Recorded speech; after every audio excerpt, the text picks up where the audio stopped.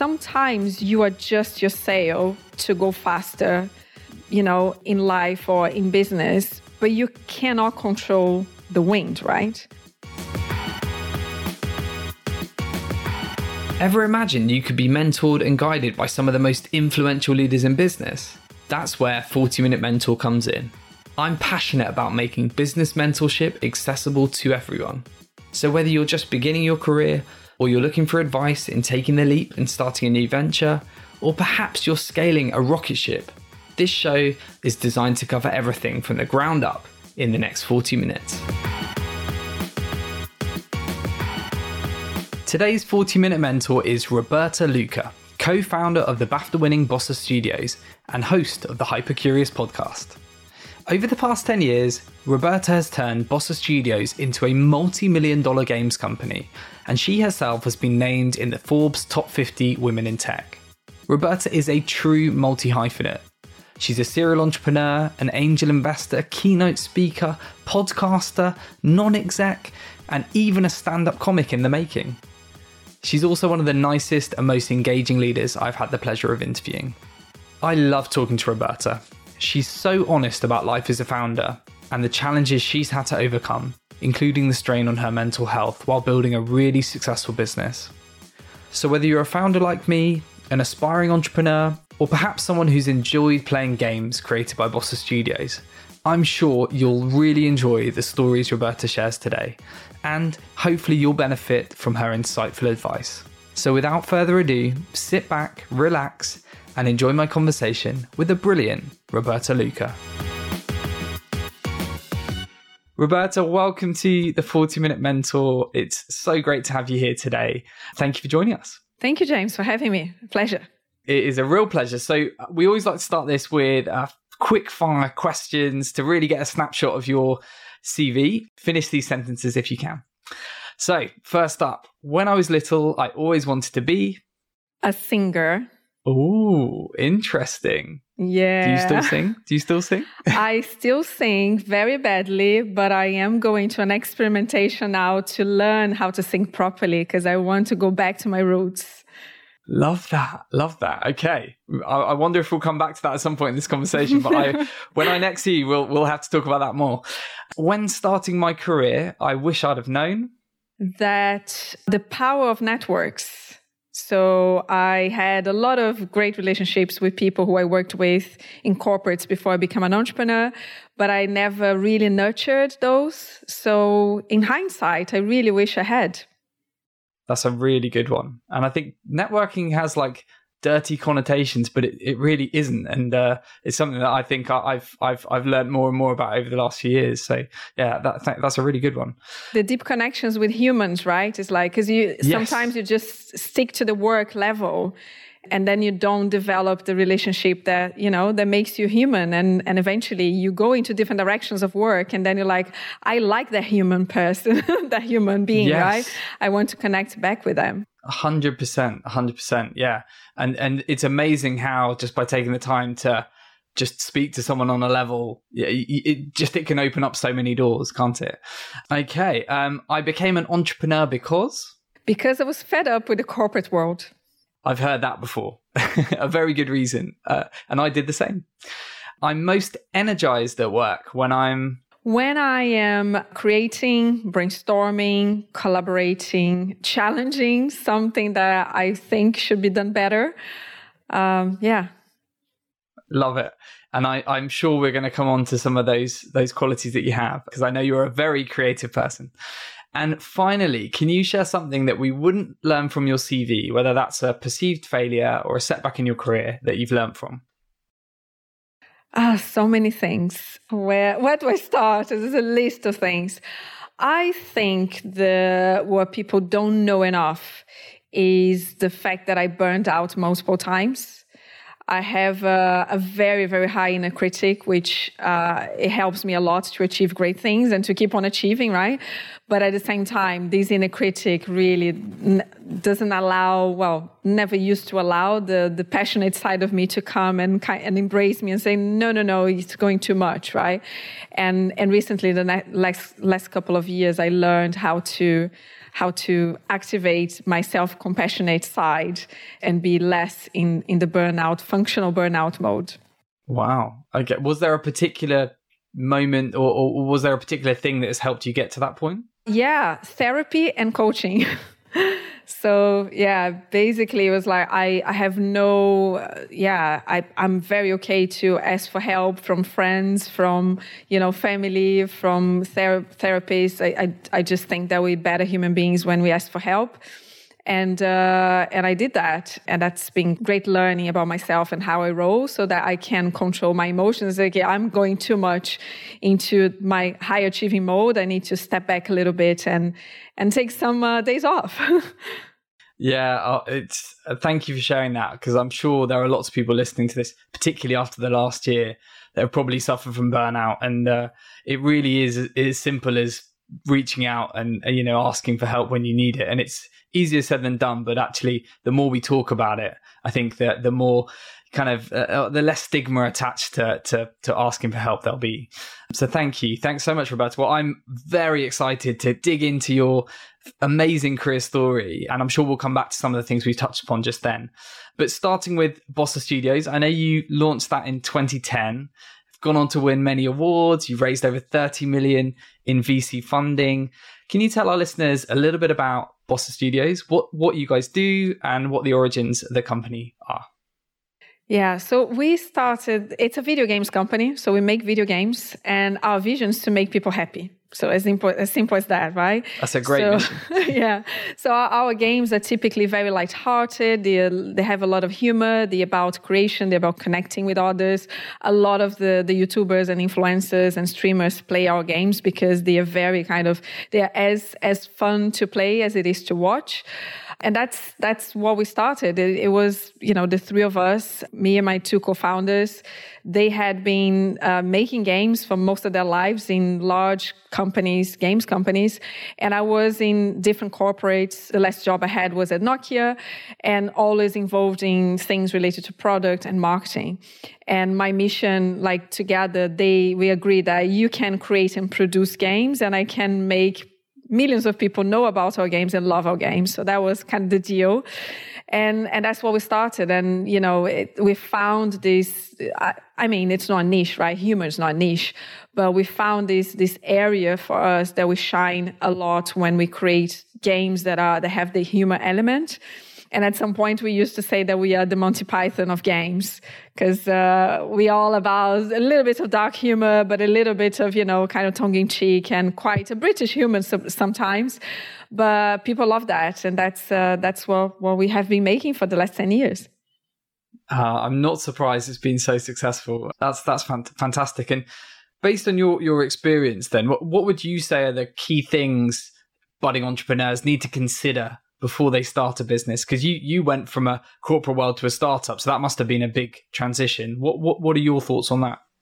So I think there are a few things that people consider that are, you need to be aware and to be prepared, but they are less important, which are, and I know there's research about that as well. And I myself went into this process, right? So money. So am I going to have money when I don't have a salary? And how do you plan for that? Because you're going to be 1 or 2 years without salary, right? So you have to have some reserves. The second thing is capabilities. So am I capable of doing that? I've never done that before.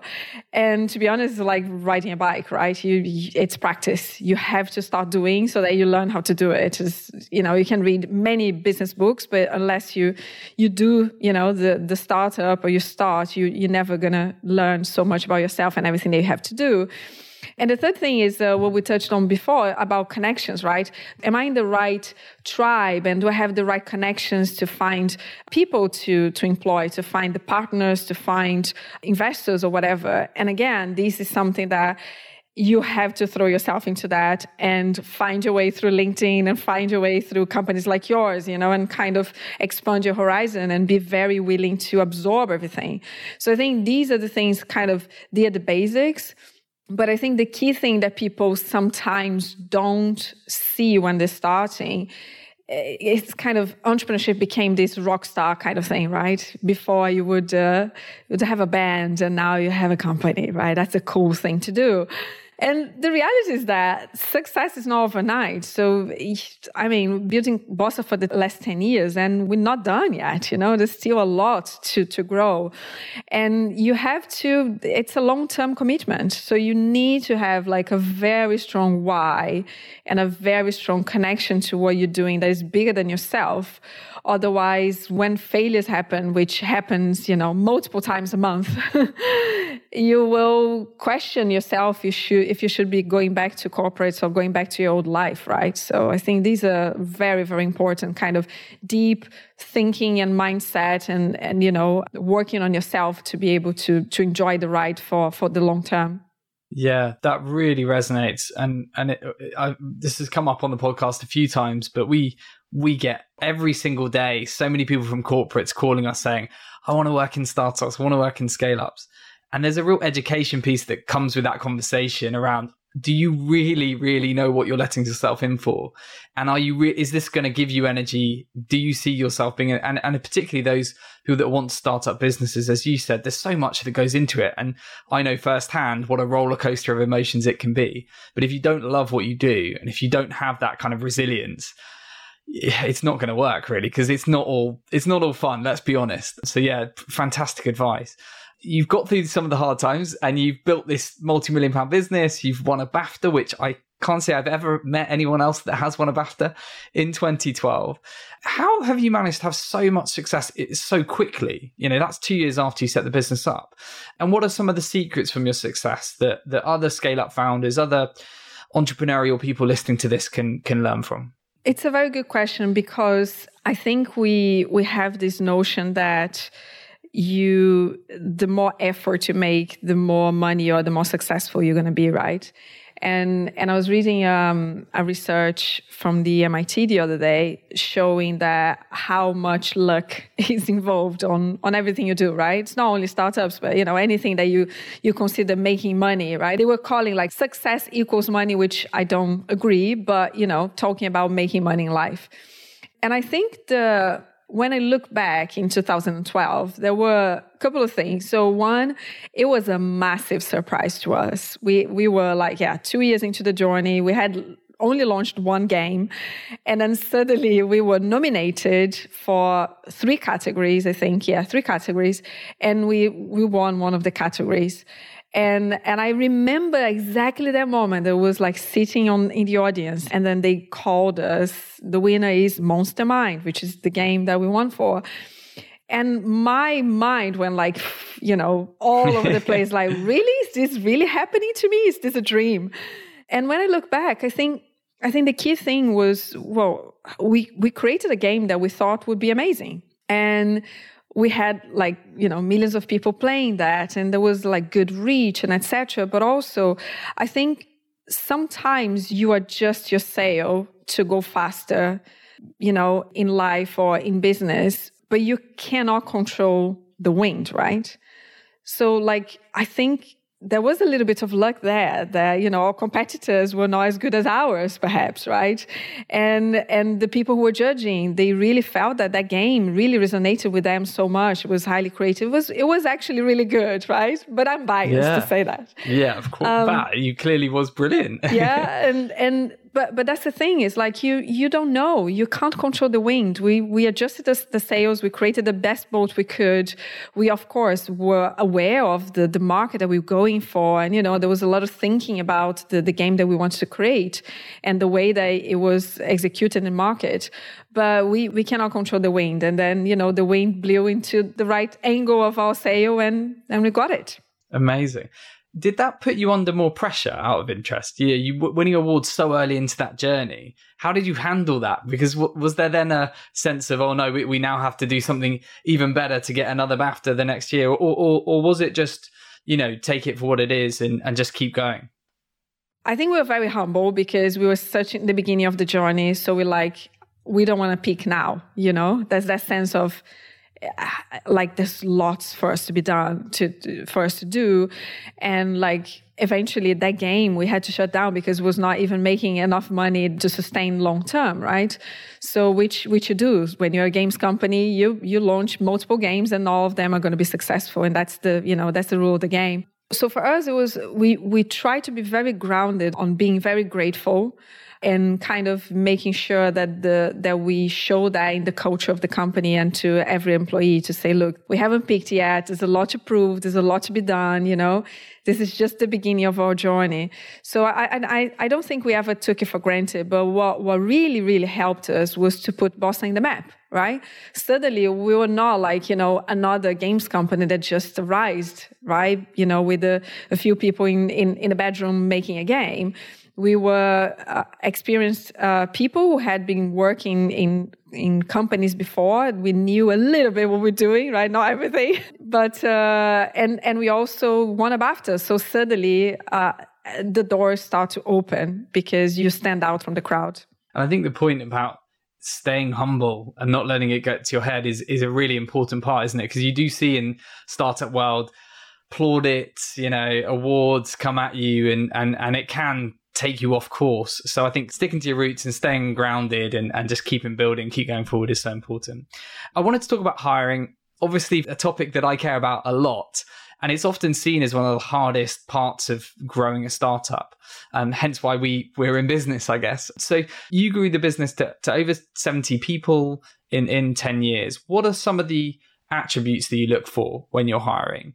And have you got some learnings from scaling Bossa Studios in terms of how you can build that sort of high-performing team that you clearly have created? Look, it changes a lot, right? The type of people and the way you hire right in the beginning is completely different to what we do nowadays, right? And that it's like in the beginning, it was very gut feeling. It was all about the attitude. It was all about like people who are hungry to make something big in the world. It's not about salaries, it's about equity, it's about, the drive and everything around that and the passion. And then gradually you have to have like a team and you start to hire like the heads of the managers, the people. So as a founder, you're not directly managing the people who are doing the work anymore, right? The more you grow, the more you're managing the manager. So your hiring process needs to be completely different, and it cannot be so much reliant on you, even though we're still small enough that, it's important that at least one founder is part of the process, depending on the role that we hire. So it really, really, it's very different. But I think the key thing as founders listening to us now is to know your strengths, right? It's like, I'm very good at spotting those kind of people who are going to become amazing, or like, early stars and gut feeling and let's do this together right in the beginning. I'm not very good at processes and kind of following through, like, do they have these set of skills or not? Which, I'm very glad that we have amazing HR people and amazing people who can support us right now to do those things.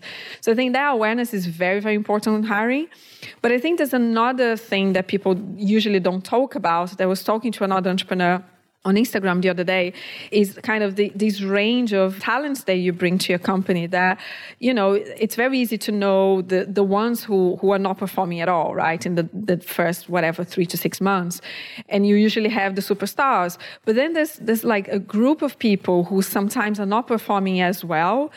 And entrepreneurs are typically optimists, right? And then we look at them as like, oh, we're going to do something for them to perform better, right? And then we end up neglecting your superstars because they're the ones you need to focus on. Because if you focus on your superstars, they're going to be 10, 100 times better. And that's the type of organization that you want to create. And of course, with the ones that are not working, you have to be honest, the sooner the better, right? And I know a lot of people say, yeah, hire slowly and fire fast, right? But it's difficult to practice on the day-to-day, that kind of motto. But if you think from the perspective of you are releasing, two souls from something that is not working, because it might not be them or it might not be you. It's just a combination of the company with the person. It's just not working out. So just release it, let it go, and then, focus on the people who are actually performing best. Yeah, it's definitely something that I've learned from my time running a business, and there have been times in the past where we've probably held on too long out of loyalty and, good feeling, but just actually businesses evolve and there are different people for different stages. And I think as long as you do things in a human, empathetic way, when it's time to say goodbye, then typically it will be okay. You've had plenty of highs. We talked about some of the best bits on your journey, but there are always challenges when it comes to entrepreneurial life. So were there any particular sort of failures or difficult moments from the past 10 years that you've really learned from that you can share with our listeners? So many. I'm going to give you a little bit of context here. So the way that we create games is somewhat different to a lot of games companies and a lot of startups, right? Startups usually typically have one product and one platform or one product that they develop.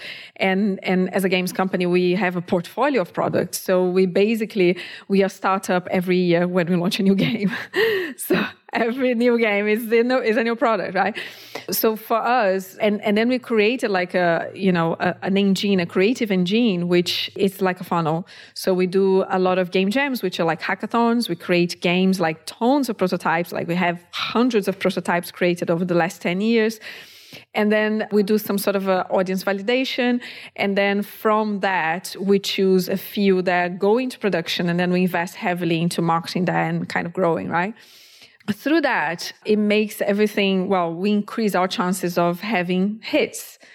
But we also increase the amount of failures, right? So there's a lot of games that did not go well. And there was one in particular that was very hard for us because it was a really big game. We had a lot of resources committed.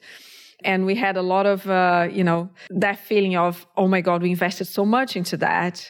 There's always something that you think it's not the end of the road. There's that feature that we're going to do. There's that different way to market the product. There's, always like that thing. And then we started bleeding the company, basically, right? It was like a moment that it was just a lot of money, a lot of resources into that. It was a very tough decision for all of us because we are emotionally connected to that. And gladly we have always had very good people on our board with investors and stuff that were very supportive of the decision. And so we had to stop and I don't know if I can say this here, but suck it up. Like, that's it, Thank you for sharing. I think it's important to talk about the challenges that have overcome as well as the good stuff. And it's often where you improve as a leader and you get stronger as a business. So thank you. I wanted to tell you about a podcast that's recently launched. The Solo Collective. Hosted by Rebecca Seal, journalist, broadcaster, and author of the book Solo, How to Work Alone and Not Lose Your Mind. The series is here for anyone who works alone, which, let's face it, is pretty common at the moment. As more and more of us find ourselves becoming solo workers, whether by choice or circumstance, these conversations should help all of us navigate our solitary working days without feeling lonely. The series so far has seen some really interesting guests, including Laurie Santos from Yale's Happiness Lab, interior designer Oliver Heath, who talks about how your environment can make you more productive, and an episode I particularly enjoy with Henry Holland, which covers everything he's learned as a solo entrepreneur, from building an empire from the ground up to surrounding yourself with the right people to propel you into a positive future. To listen to the episode, just search The Solo Collective wherever you get your podcasts. Roberta, I wanted to talk a bit about a topic that I know is close to your heart, and that's D&I, which regularly comes up on this podcast. Working in the tech sector, we still know there's a lot of work to be done. From your experience, what are the major barriers holding women back from progressing in tech at the moment? And what do you think can be done to improve the industry in respects to D&I? I think there are many levels to that, right? There's the individual level, company level, society level. If I look from the individual level perspective, what we need to do is to basically step up. We need to be better leaders, be better listeners, be a challenger, to say no. Companies that we work with on hiring, challenge them. No, that's not good enough. We need diversity here on the candidates that you're sending. And create a culture that is inclusive, right? And make sure that people know that they are welcome there. And you do that via the way that you portray yourself on your website, on events that you attend, and, like your HR, everyone who's connecting somehow to the wider world. So I think that's, we need to step up on that perspective. on the more of a company level, I think there are some things to bear in mind. And I came across this psychology kind of reference, which is called attribution theory. I don't know if you heard about that. And the attribution theory basically shows that, again, generalizing, right? Or typically, men, when they communicate their successes, they attribute the successes to themselves. And when they communicate failures, they attribute to others something that they cannot control. And women are the opposite. When we talk about successes, we say, oh, it was my team, it was the environment, it was whatever, right? My support. And they don't attribute to themselves. And they do the opposite side with failures, right? And I think as a company, we need to perceive those nuances of communication. And so we can give, the right incentives and the right training and the right, sometimes a pep talk to say, hey, you're totally diminishing yourself. You were responsible for that. Yeah. And I had these pep talks with women before, boss. It was like, no, that was you. If you weren't there leading that project and that, campaign, it wouldn't get to, the amazing things that we got. And so I think that's very important for us to understand that level in a company perspective, right? And then society, there are so many things. Like it starts from parental leave, right? It's like childcare. We still in the UK, we have a very discrepancy between maternity leave and paternity leave. And so how do we offset that in the company? At Bossa right now, we have, we look at the primary carer. So if you're the primary carer, you're going to have the same maternity leave length. And two, the paternity leave is 3 months. It's not like 2 weeks or whatever it is in the UK right now. So those things, I think, you start balancing things out from a gender perspective. And then, you go into everything else about race and nationalities and everything that you have to do to accommodate and to create a company that is welcoming people from all over the world and all genders and types and whatever. Yeah, no, and it's brilliant. It's great to hear what you guys have done in that respect. I think it's there's definitely a movement to improving some of these things that have frankly been pretty shoddy for a long time, and so I think we're making some progress, but there is lots more to be done. I think you're right. It starts at a societal level, but every one of us, that run companies can also kind of do our bit to move things forward. Just one more thing that I think it's important for that, and you feel free to include it or not, but I know it's been said multiple times about the importance of role models, right? And it became like everyone talks about the importance of role models, but it is fundamental. It's fundamental. The reason why I'm a high achiever and I believe I'm going to make things happen regardless of my gender, regardless of my nationality, is because I grew up with a very strong person who raised me. My mom is a mega high achiever. So I was seeing that, that was possible as I was growing up. But the reality is that not everyone in the world has that strong role model in their lives. And so we all are role models, either we want it or not. So it's very important for us to be communicating what we're doing as much as doing what we're doing. I completely agree. And that is exactly why we need to see more women on boards. We need to see more Black VCs and people of different ethnicity and sexual orientation in positions of power and authority. And it needs to be the norm because our society is so diverse. Our businesses need to be as well. I couldn't agree more. Yeah, it's something we're having a lot of conversations with our clients about at the moment when it comes to exec search. And I think, we can all play our part to move that forward. I wanted to talk a bit about mental health. It's obviously something particularly in the past year with the national lockdowns that has affected us all. And on your YouTube channel, you've spoken a lot about it and the loneliness that comes with being an entrepreneur, which is, as a solo founder, something I know about, having worked at a kitchen table in Clapham, speaking to the walls for the first 2 years. What has helped you through the difficult periods of your career, those lonely times? And have you got any advice for any founders that are feeling that way at the moment? Yes, totally. I did speak up, and so I talked about anxiety and loneliness on my YouTube channel, and these were the most difficult videos to be made. I remember because I was like, do I share that with people? Am I gonna be that vulnerable? Will people think that I'm like, I have no friends, all sorts of things that go into your mind about what people are going to think about that. But I'm so glad that I did, because I had so many people contacting me and DMing me and saying, oh my God, I feel the same. I'm so happy that you shared, and etc. And it is the disease of the now, right? We are isolated. We are feeling cravings of connections. Looking at people through screens is not the same thing.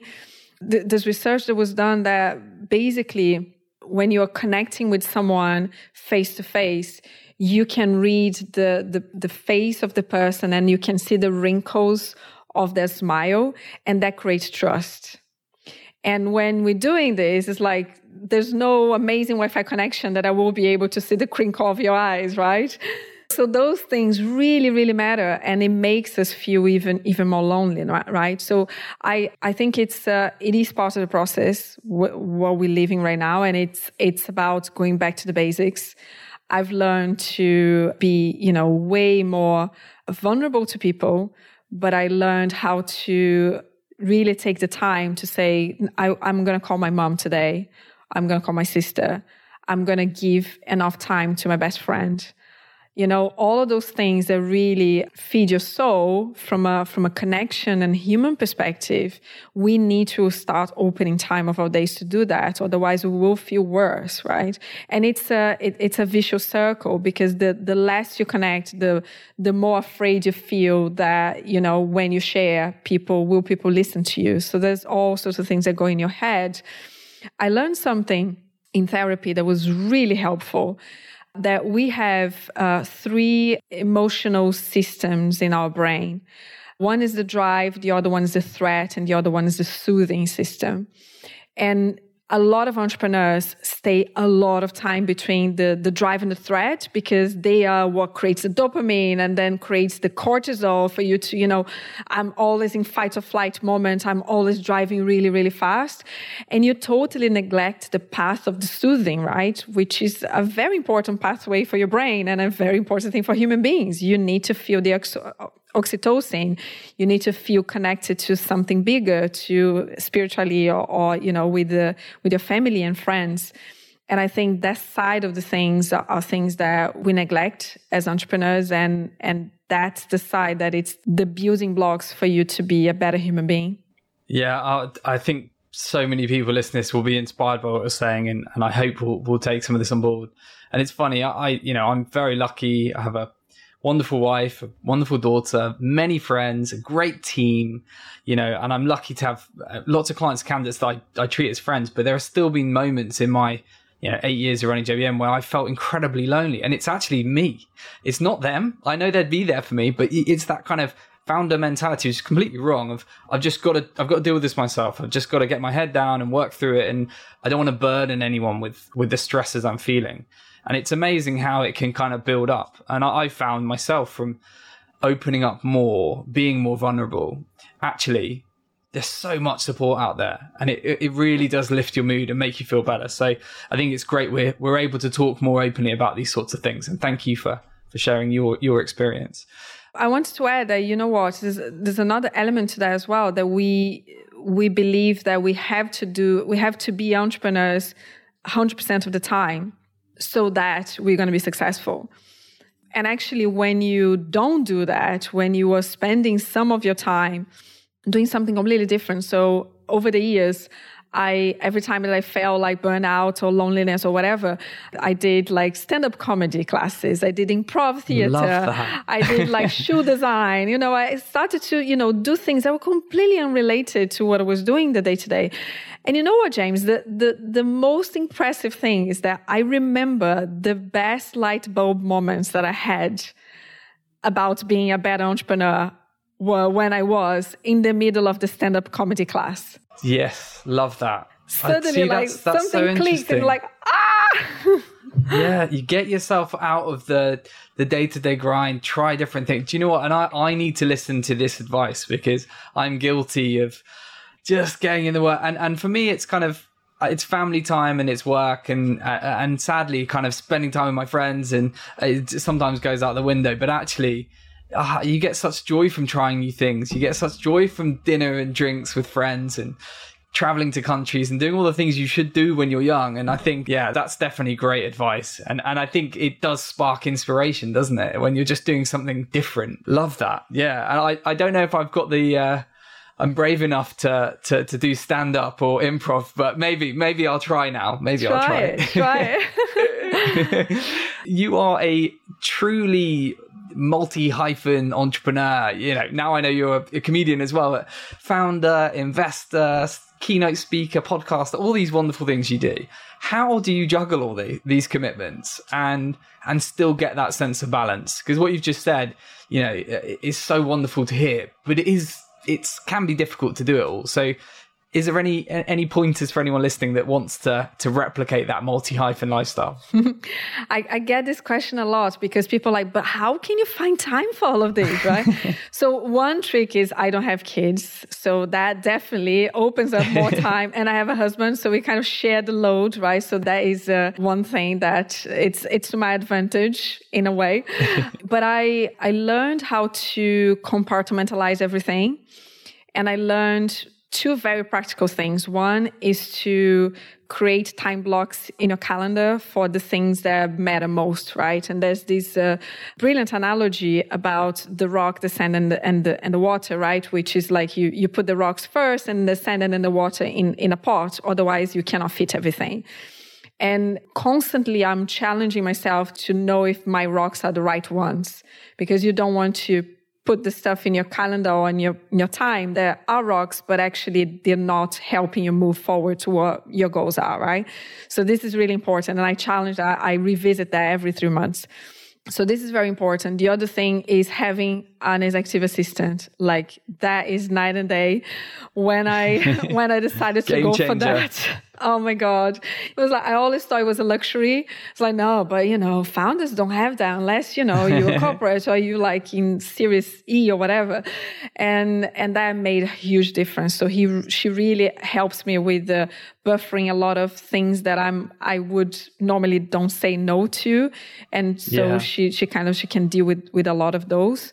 And being able to really say, look, these are the days that I'm going to be doing, operational side of my company.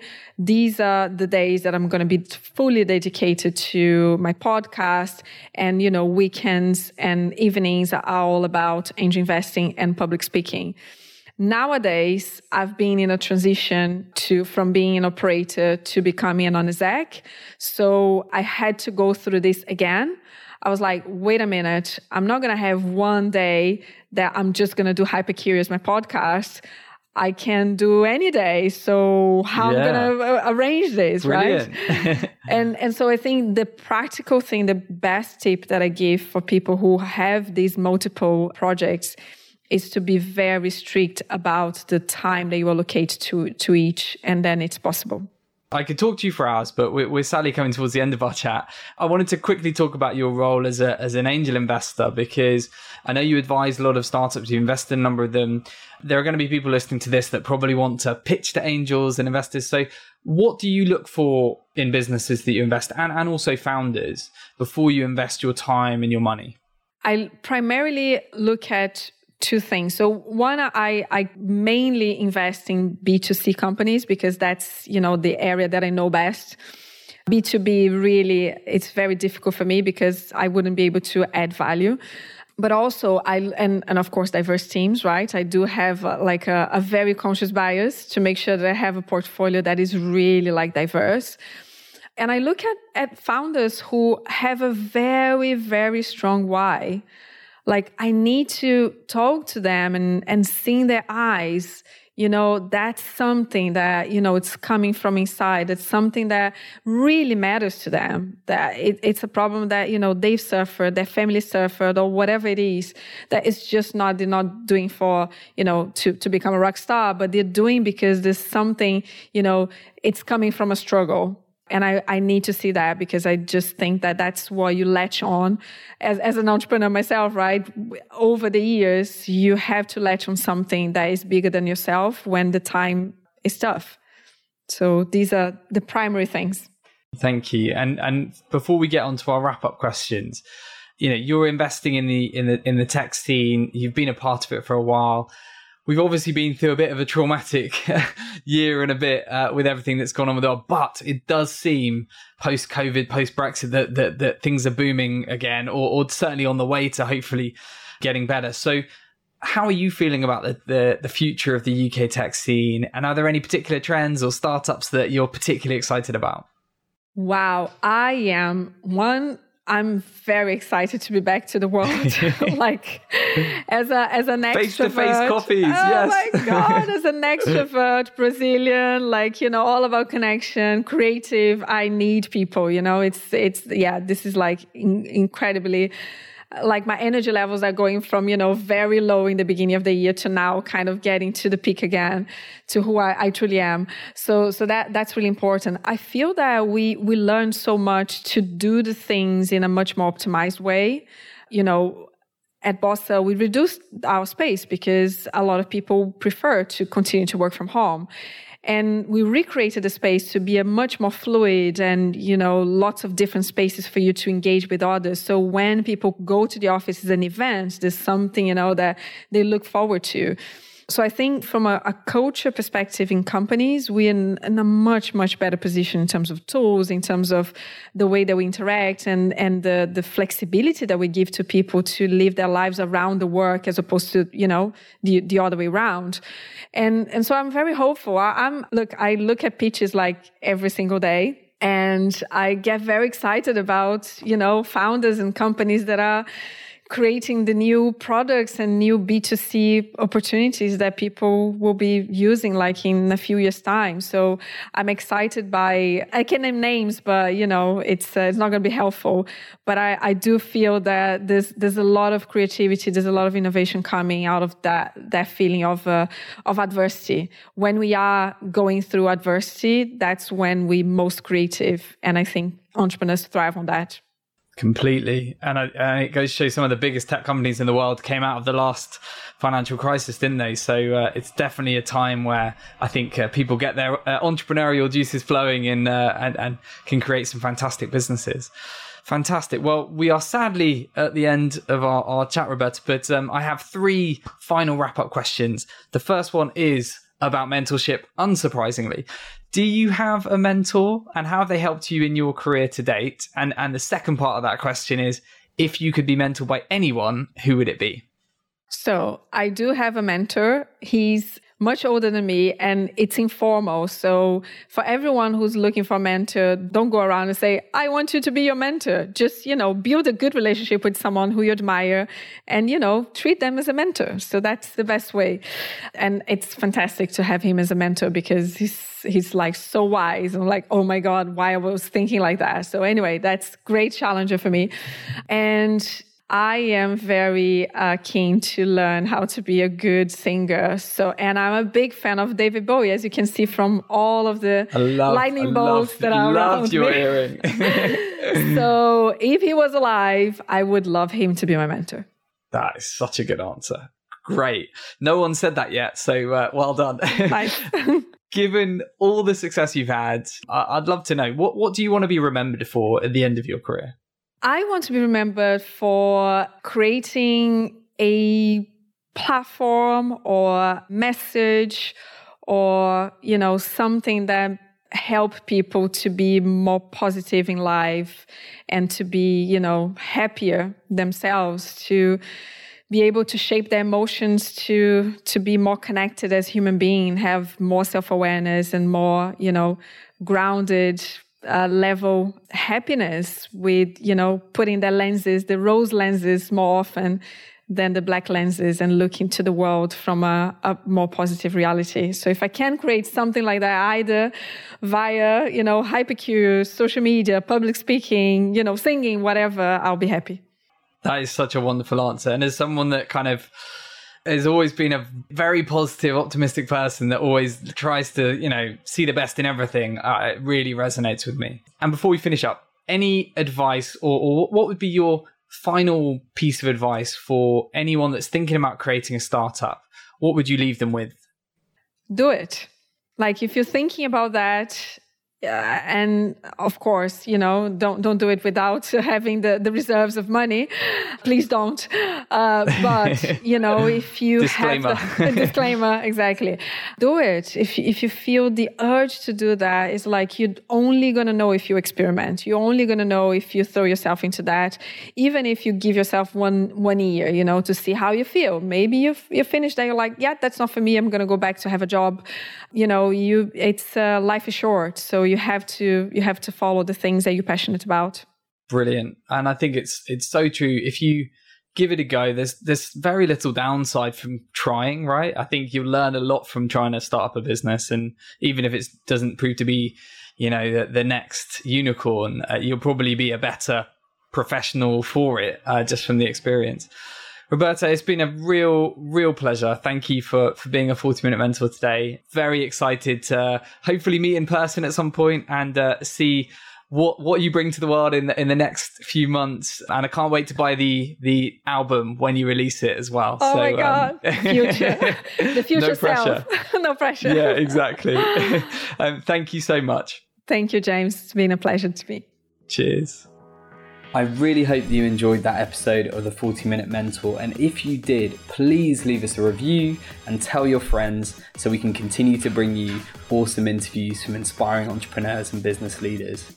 Please also feel free to reach out at info@jbmc.co.uk. Thanks again for all your support.